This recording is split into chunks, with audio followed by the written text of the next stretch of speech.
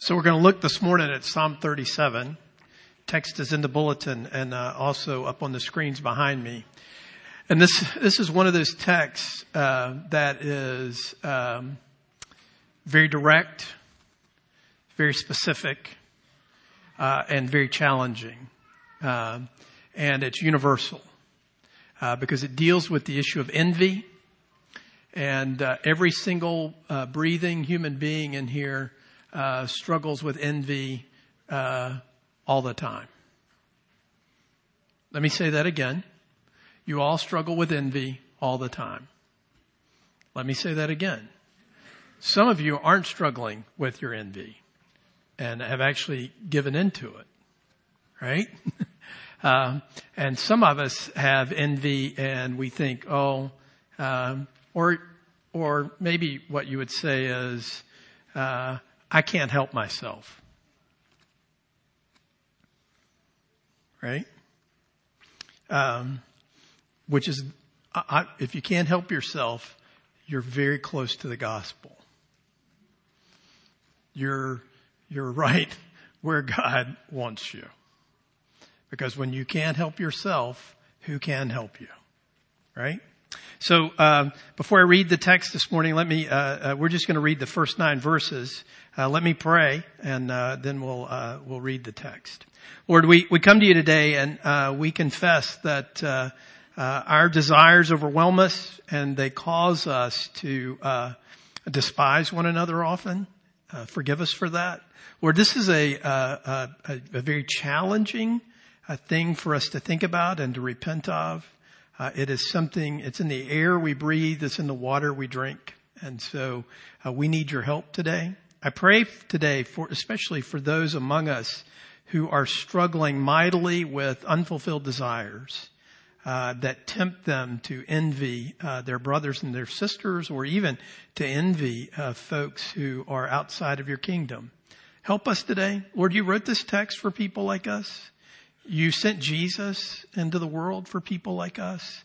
And you will come again, Jesus, for people like us. And so help that to give us hope and courage this morning. Help us to kill envy. We ask this in the name of the Father, Son, and Holy Spirit. Amen. So Psalm 37, verses 1 to 9. A text is in the bulletin. Also up on the screens behind me. This is God's word, and we should hear it and respond to it as such this morning. Fret not yourself because of evildoers. Be not envious of wrongdoers, for they will soon fade like the grass and wither like the green herb. Trust in the Lord and do good. Dwell in the land and befriend faithfulness. Delight yourself in the Lord, and he will give you the desires of your heart. Commit your way to the Lord, trust in him, and he will act. He will bring forth your righteousness as the light and your justice as the noonday. Be still before the Lord and wait patiently for him. Fret not yourself over the one who prospers in his way, over the man who carries out evil devices. Refrain from anger and forsake wrath. Fret not yourself. It tends only to evil, for the evildoer shall be cut off, but those who wait for the Lord shall inherit the land. So, one of the things to note about envy is that it is the effect of our desires and the effect particularly of our unfulfilled desires that run wild in our lives. And I think this is a profoundly difficult and challenging sin for us, so much so that I think most of us just go about our lives giving ourselves over to envy.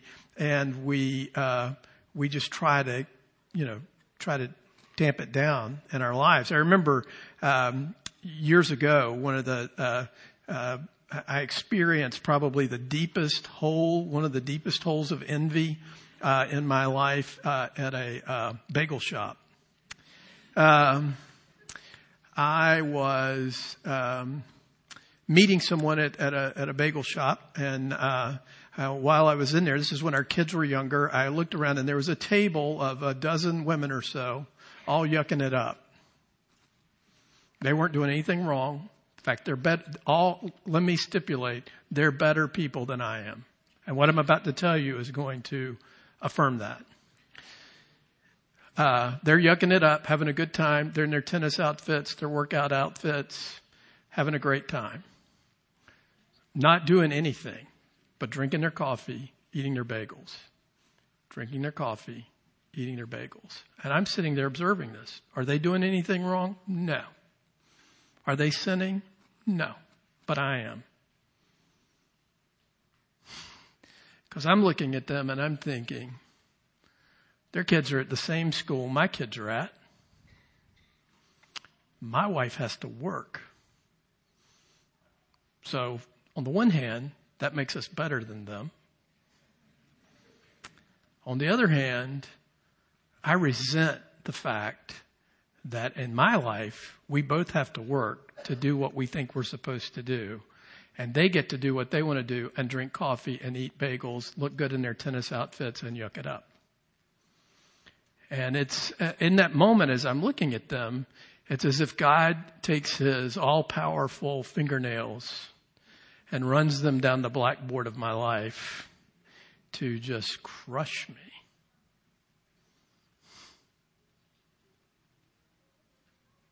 Ever had that experience? Ever had the experience where you look at yourself and you look at others, you compare yourself, right? And you find that someone else's life, relationships looks better than yours, and it causes you to resent them, right? So Psalm 37 gets at this for us because envy is one of these things that we don't think a lot about, and one of those things that just kind of rises up in us without any kind of warning or anything like that. And the thing that is so profound about it is that it's with us all the time. Right? And it kind of circulates in our air and in our water. And it's something that is going on within us all the time. And the fact is, as I wrote at the beginning of the bulletin, it is a deadly sin, and it is one that God warns us against over and over and over and over again, because of its profound impact upon us. And so what I want us to do today is to take a quick look at that, to unpack that a little bit by means of looking at Psalm 37, and then we'll try to draw some conclusions, because within Psalm 37 is not only the warning against envy, but it's also got some things in it, some truth in it, some helpful grace in it for us to put envy to death. So Scott, put my notes up there. So the first thing that you need to note about Psalm 37 is that it is a psalm that's not like a psalm. In other words, when you think about psalms, usually they're like hymns, poems to God, right? Like you're singing to God, you're praying to God, hallelujah, praise you, that sort of stuff. But this reads more like a proverb, right? And it reads more like, here's some wisdom to apply to yourself, as if David is looking at himself and he's looking at the hearts and friends of his others, and he begins, it's not, no kind of flowery language. It starts out with, fret not yourselves because of evildoers, be not envious of wrongdoers, right? And so it's a pretty straightforward bit of advice and a bit of wisdom about how to think about this thing that wars against our souls all the time, right? And so let's look at this issue of envy. Now, what exactly is envy? Well, envy is a desire to have the same thing as someone else, or to be like someone else, tinged with resentment. That things are going well for someone else, and in your mind, they don't deserve it. Which they don't. They don't deserve it. You don't either, right? And things are not going so well for you, right?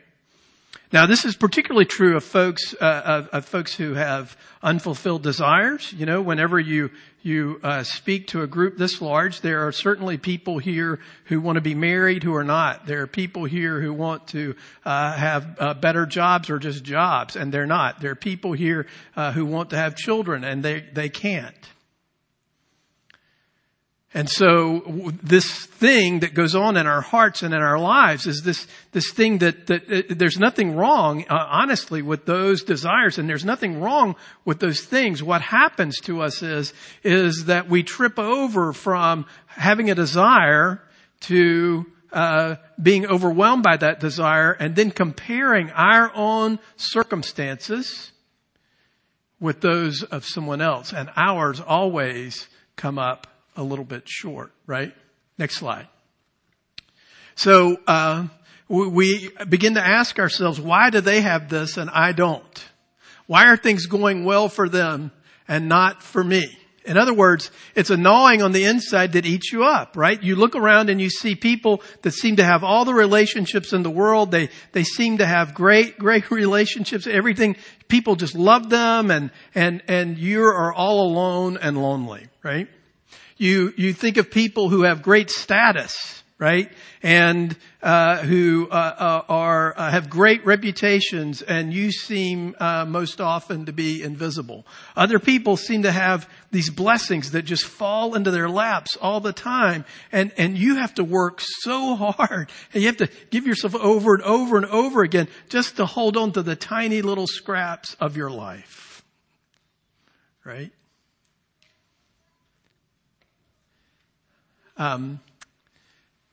Whenever I think about this, and I think about what a big, profound issue this is in desire and the shape of our hearts, I'm reminded of Jonathan Edwards was once talking about the issue of getting rewards in heaven. And this is one of the ways that I know that I'm not in heaven, and one of the ways I know that God is going to do a magnificent work of not just sanctification, but of glorification of me to get me to be able to do this. Because what Edwards says will happen to us in heaven is that our greatest delight will not be the rewards that God gives us. But our greatest delight will be seeing our brothers and sisters be honored, even above us. And that will delight our souls because we love them so much.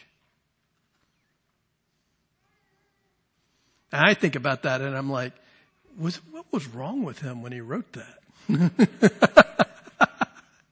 What? And that doesn't mean you don't take delight in the rewards that God's give, that He will give you, the way He will bless you, the way He will honor you. Well done, good and faithful servant. But it'll delight you even more to see that person, like those ladies that were sitting there in their tennis clothes, eating their bagels and drinking their coffee, that they get blessed by God will delight me. Now, I don't know about you, but something has to change in me a lot. I'm pretty bent for that to be able to reorient me in such a way that the grace of God, the love of God, the cross of Christ is so big that it overwhelms me, right? Because what happens to us when we become envious is that desire, that thing that we need becomes so big to us that it blocks out the light of the gospel, that it becomes actually bigger to us than the cross of Christ, that it becomes bigger to us than the grace of God. It becomes bigger to us than the atoning work of Christ. It becomes bigger to us even than God's just daily faithful to us, because we can't see our lives, we can't find our rest in Christ until we have that thing. Right? So everywhere we look, there is an opportunity for envy, right? Adam and Eve envied God and they fell into sin. Cain envied Abel's reception of his offering. And what did it lead him to do? It led him to murder, right? And the thing about envy is, and this is what is so profound about it, is not only is it like a cancer that eats you up, not only is it this kind of thing that becomes this profound thing for you, but the big problem with envy is it keeps us from obedience.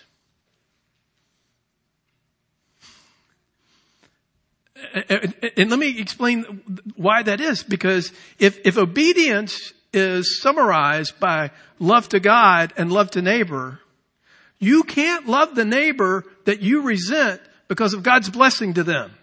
And you can't love God if you resent him for giving your neighbor what you don't have. Right? So it's a pretty, crazy thing that happens to us, right?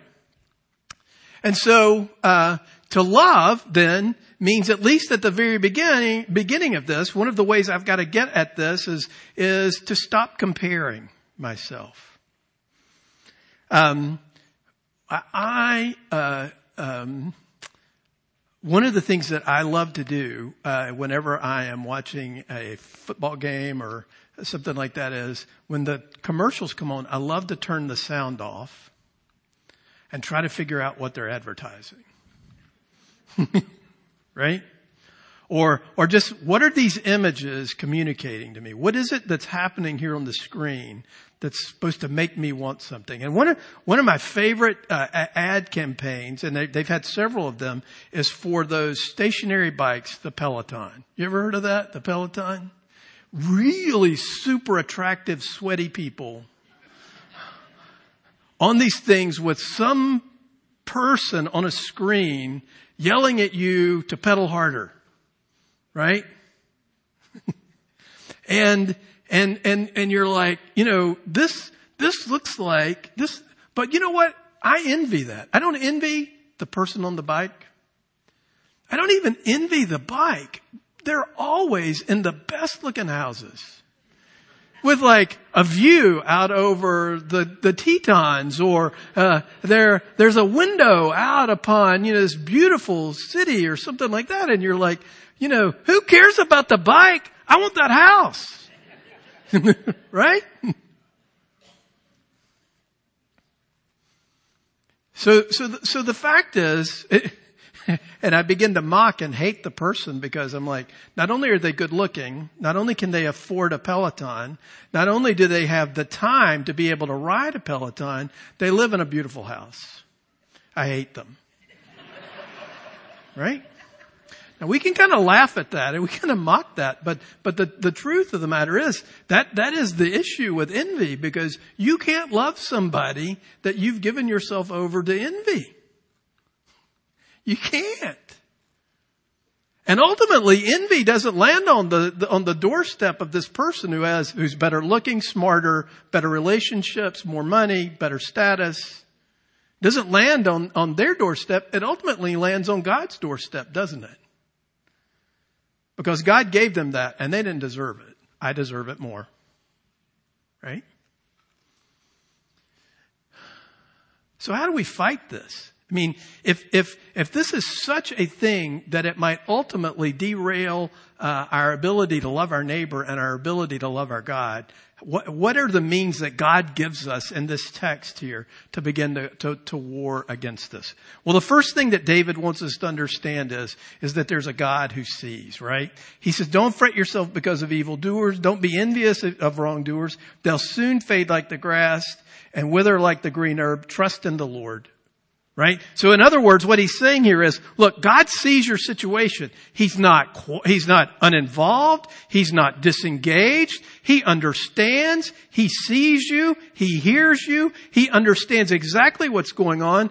And this God who sees and hears and understands will, in his time, move on your behalf, and you will be vindicated and you will be satisfied, and his justice will cover the earth like the water covers this planet. And so whatever else may be true, whatever else may be going on in our hearts and our lives, whatever else may be happening here, what we understand is that this momentary, and that's what it is, momentary, although it may seem like it's going on forever, but this snapshot in our lives where we are overwhelmed by a desire that causes us to resent sinners, it causes us to resent brothers and sisters in Christ, it causes us to resent folks that are around us. Whatever that momentary thing is, it is only momentary. And though it may overwhelm me and it may own me and it may cause me all sorts of grief, the fact of the matter is there is a God who sees. And you know what that God sees about you? He sees how broken you are. He sees how disturbed you are by this. He sees how you might even be tempted and willing to desert him to get that thing. And you know what else he sees about you? He also sees that as soon as you get that thing, because you've told him, God, if you just give me this, I'll be content.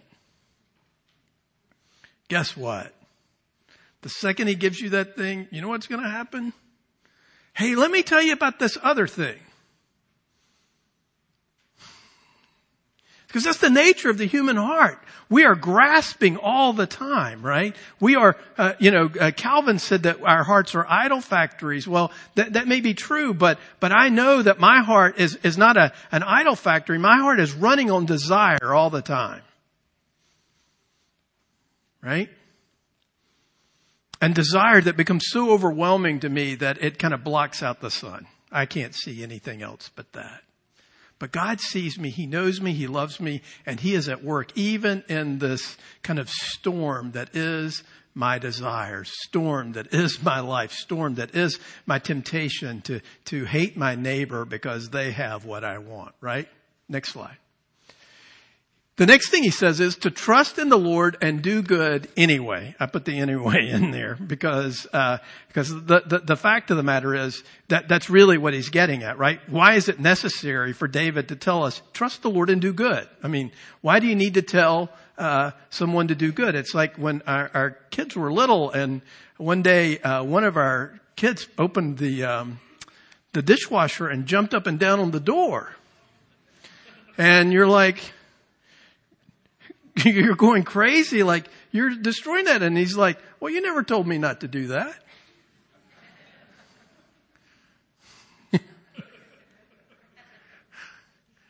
I didn't know that was wrong. Right? It's as if, why does God have to tell, why does the God who is the source of all good say, hey, trust me and give yourself over to doing good? Because the fact is, our tendency in that is to think, at best, we do good to get God to give us what we want. Because we're tempted all the time to think God's relationship with us, His connection to us is based on a contract and not a covenant of grace, right? But we trust in Him and we give ourselves over to what He has told us is good. So that what happens to us is that we will dwell in the land and feed, that's what the Hebrew actually says, on His faithfulness.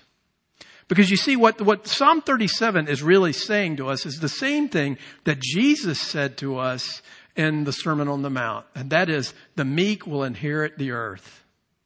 The most outrageous promise, the craziest thing maybe ever to come out of Jesus' mouth.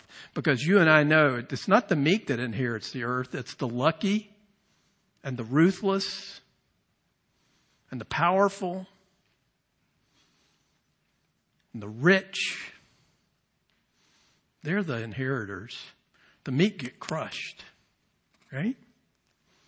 And yet what Jesus is getting at here and what David is telling us is, no, you know what? There is this God who loves you, who orders the affairs of your life for your good and His glory. And you entrust yourself to Him. You give yourself over to Him and you take Him at His word, not only about what you believe, but you ask Him to enable you in the midst of your brokenness and in the midst of your living every day with an unfulfilled desire, that He would give you the energy and the ability to do, to be, to trust, to believe. Right? And then there's the crazy verse, the most misused, misunderstood, maybe one of the most hated verses, and for some people anyway, in the whole of the scriptures. Delight in the Lord and He will give you the desires of your heart. Because we read that as an if-then statement, right? If I will just delight myself in the Lord, then He is on the hook, because I can put God on the hook to give me the desires of my heart, right?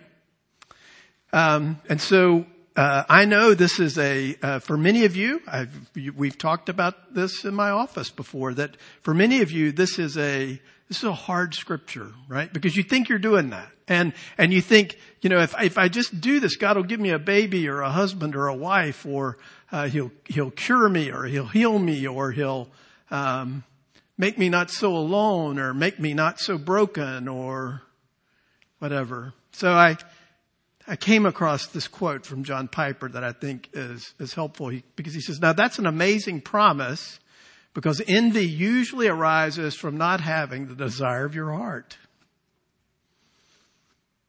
Right? You will see somebody that has something that you wish you had, and you'll see that this desire is missing in this life. I've said this numerous times before, but one of the great things I love about my job is doing weddings, and I love to get, to be down front and watch the people stream in, and to look at the bridesmaids on this side and the groomsmen on this side. You don't look at the groomsmen very much because they're pretty boring, but it's always interesting to see what's going on with the bridesmaids.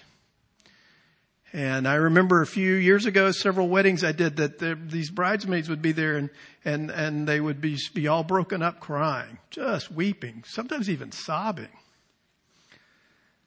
And I'm like, oh, it is so awesome that you love your friends so much, that you are so ecstatic about them getting married that you're just overcome with emotion. And they're like, I can't stand it. I want a stinking husband so bad. It's killing me. Well, if you got a husband, he's stinking. I'm sure of that. But the fact of the matter is, that's exactly what happens to us, right? Even at a happy, loving, wonderful occasion like that, we can still be looking around and see that my desire is missing. So the best way, he says, to fight is to go to this promise and say, now, Lord, you've made a covenant with me here in verse 4 that if I delight in you, that you'll give me the desires of my heart. You say that if I put my delight in you, you'll give me the desires of my heart. So I'm now going to delight in you. That sounds really stupid, doesn't it? Because how can I? How can I delight in you because of this thing that I don't have? Because after all, God, unless you give it to me, I can't delight. Because what have you done for me? Now that's a key step, trusting in God sufficiently so that you come to rest, not in what he can give you, but simply who he is for you. It may also have a profound effect on the kind of desires you must have met in order to be content. I can't be content unless I have this one thing. And that doesn't mean that we don't continue to cry out. It doesn't mean that we don't long for these good things that God could give us.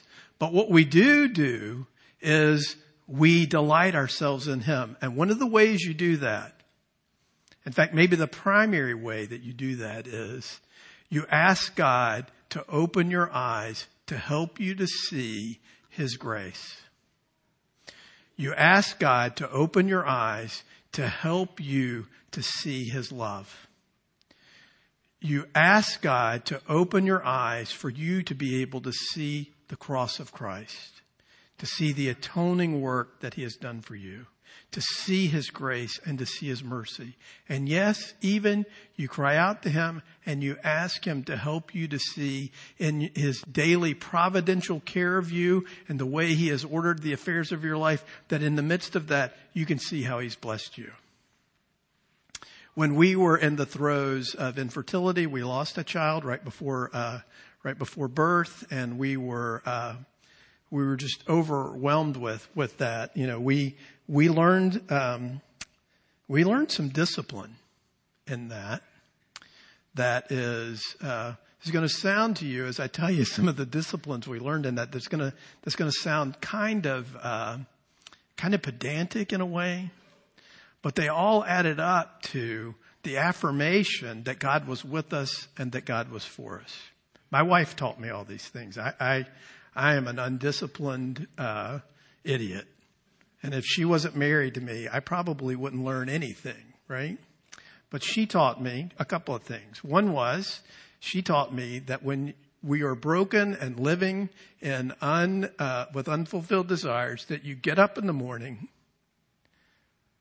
because God is there in the morning.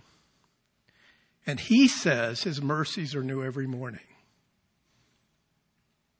And so you know what you do? You get up, and the first thing you do when you get out of the bed is you open the window to let the light in. Because this is the day the Lord has made. Those things are true whether I have a baby or not. She told me that. The next thing that she did is she went into the kitchen and she would begin the coffee and she would think, what are the things that God has given me? And bless her heart, you know what the first thing she said was? Not only has he given me Jesus, but he's given me a husband. You know, that's a tough one. But she had a husband. One of the things that happens to us is, and one of the kind of the defaults that we do about evaluating our lives and evaluating the gospel and evaluating the work of God in our lives is we start with what we don't have. Rather than starting with the great things that God has already done for us, the great things that he's already doing for us, the things that he is already supplying to us, right? And so in the midst of that, what you do then is you begin to think, well, these are the things that God has given me. And that is kind of the logic of the gospel, right? If God has given me Jesus, if he didn't spare his own son, then how is he not going to bless me? How is he not going to provide for me? I can't figure out in the middle of this time and this place and this brokenness how that's going to happen. But has God changed? Has his determination to love me, to bless me, to bring me to glory, has it changed? No, it hasn't. So in the midst of this dark hole, he sees me, he understands me, he is with me, and yes, he is, even in the midst of these things that are so hard, he has given me good gifts. You see, those are the disciplines that have to come to us to kind of reorient us towards the goodness and the grace of God, right? So all the desires, what we trust is then that all the desires that we have will eventually be satisfied. That's the promise of God. And not only that you'll be satisfied with that, but before the watching world, you'll be vindicated. You'll be justified, right? That's the essence of those amazing promises in Romans 8:32. If he did not spare his own son, but gave him up for us all, will he not freely give us all things? Or in 1 Corinthians 3:21, all things are yours. All are yours, and you're Christ, and Christ is God's. The Bible makes staggering promises for people whose delight is in God rather than created things. When the Spirit enables me not to be crazy, and when the Spirit enables me to think clearly about the truth, what do I want? I want God. I want Jesus. And if I have him and he has me, I can rest in that even as I struggle for these lesser things. The other thing that he tells us to do here is to wait. And honestly, I thought about just putting that word wait up as the only word on the screen because it's such a powerful word and such an ugly word in some ways and such a hard word, right? Because we don't do waiting very well. Waiting doesn't mean I sit back and I do nothing. It means I get up every day and I open the windows and I think about what God has given me and I take another step and I take another breath and I do those things that God sets before me today to do, in the hope and the certainty that this God who raises the dead will do for me what I cannot do for myself. That this God will supply to me everything that is lacking and that I can entrust myself to him, even if it's not today, even if I have to wait. Next slide. Isaiah 64:4 says this, from of old no one has heard or perceived by the ear, no eye has seen a God besides you who acts for those who wait for him. That's the promise that we rest in, is that this God is actively moving and blessing those of us who have no other place to go, no other thing to do but to wait for him. So the promise is not just that God will give you what you want, but that he will vindicate and satisfy. And that even more profoundly than that, he'll do something better than give you what you want. He'll change what you want. He'll change you, right? And so the ultimate look of what we have in Christ, when we see that we have his grace, we have his presence, we have his spirit, we have his fellowship with him and with other believers, that will dampen the drive to envy. But I'm here to tell you, I believe that the best saint in the room, whoever that is, we don't know who they are because they're invisible. That's the way true saints are. You don't see them. Will struggle with envy. How do I know this?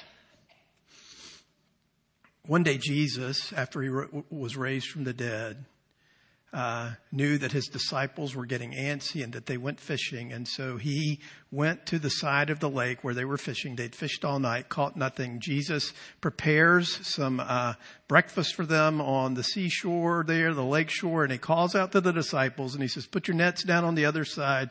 They catch a boatload of fish. They drag them in. Peter realizes it's the Lord. And he goes and he has this great interaction with Jesus where Jesus says, feed my lambs. Do you love me? Feed my lambs. Tend my sheep. Feed my lambs. He restores him from his, triple denial. And then Jesus goes on and gives him this wonderful promise about how that Peter will, this one who was so afraid, this one who was overwhelmed by fear, this one who denied Christ will actually die proclaiming Jesus to the world. It's a great promise. I mean, and you think, well, that's the terrible thing to say. Well, no, it's not. It's saying, that thing that made you so ashamed, that thing that undid you, Peter, I am changing you and you're going to die for me. You know how you bragged that you would? And then you couldn't? Well, now you will. Rest in that. I love you. I will use you. You're mine. And so Peter's like, thank you, Lord. That's all I needed to know. Right? Isn't that what he said? No, he looks around and he sees John. And he's like, hey, Lord, what about that guy? What are you going to do about him? And Jesus says, what if he lives forever? What is that to you? You have me. Follow me. That's enough. That's enough. Friends, the Lord knows you. He sees you and he loves you. He is with you and he is for you. And even in the midst of your struggle today, we have his promise that he's killing envy in each and every one of us. Then came the day of unleavened bread on which the Passover lamb had to be sacrificed. Jesus sent Peter and John saying, go and make preparations for us to eat the Passover. When the hour came, Jesus and his apostles reclined at the table and he said to them, I have eagerly desired to eat this Passover with you before I suffer. For I tell you, I will not eat it again until it finds fulfillment in the kingdom of God. After taking the cup, he gave thanks and said, take this and divide it among you. For I tell you, I will not drink again of the fruit of the vine until the kingdom of God comes.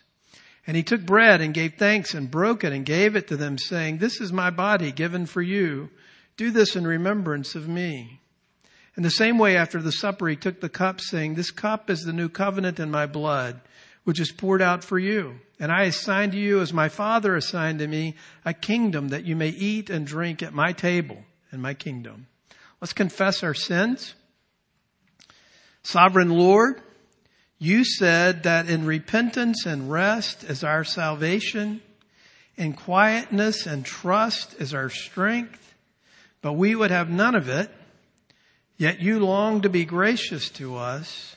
You rise to show us compassion.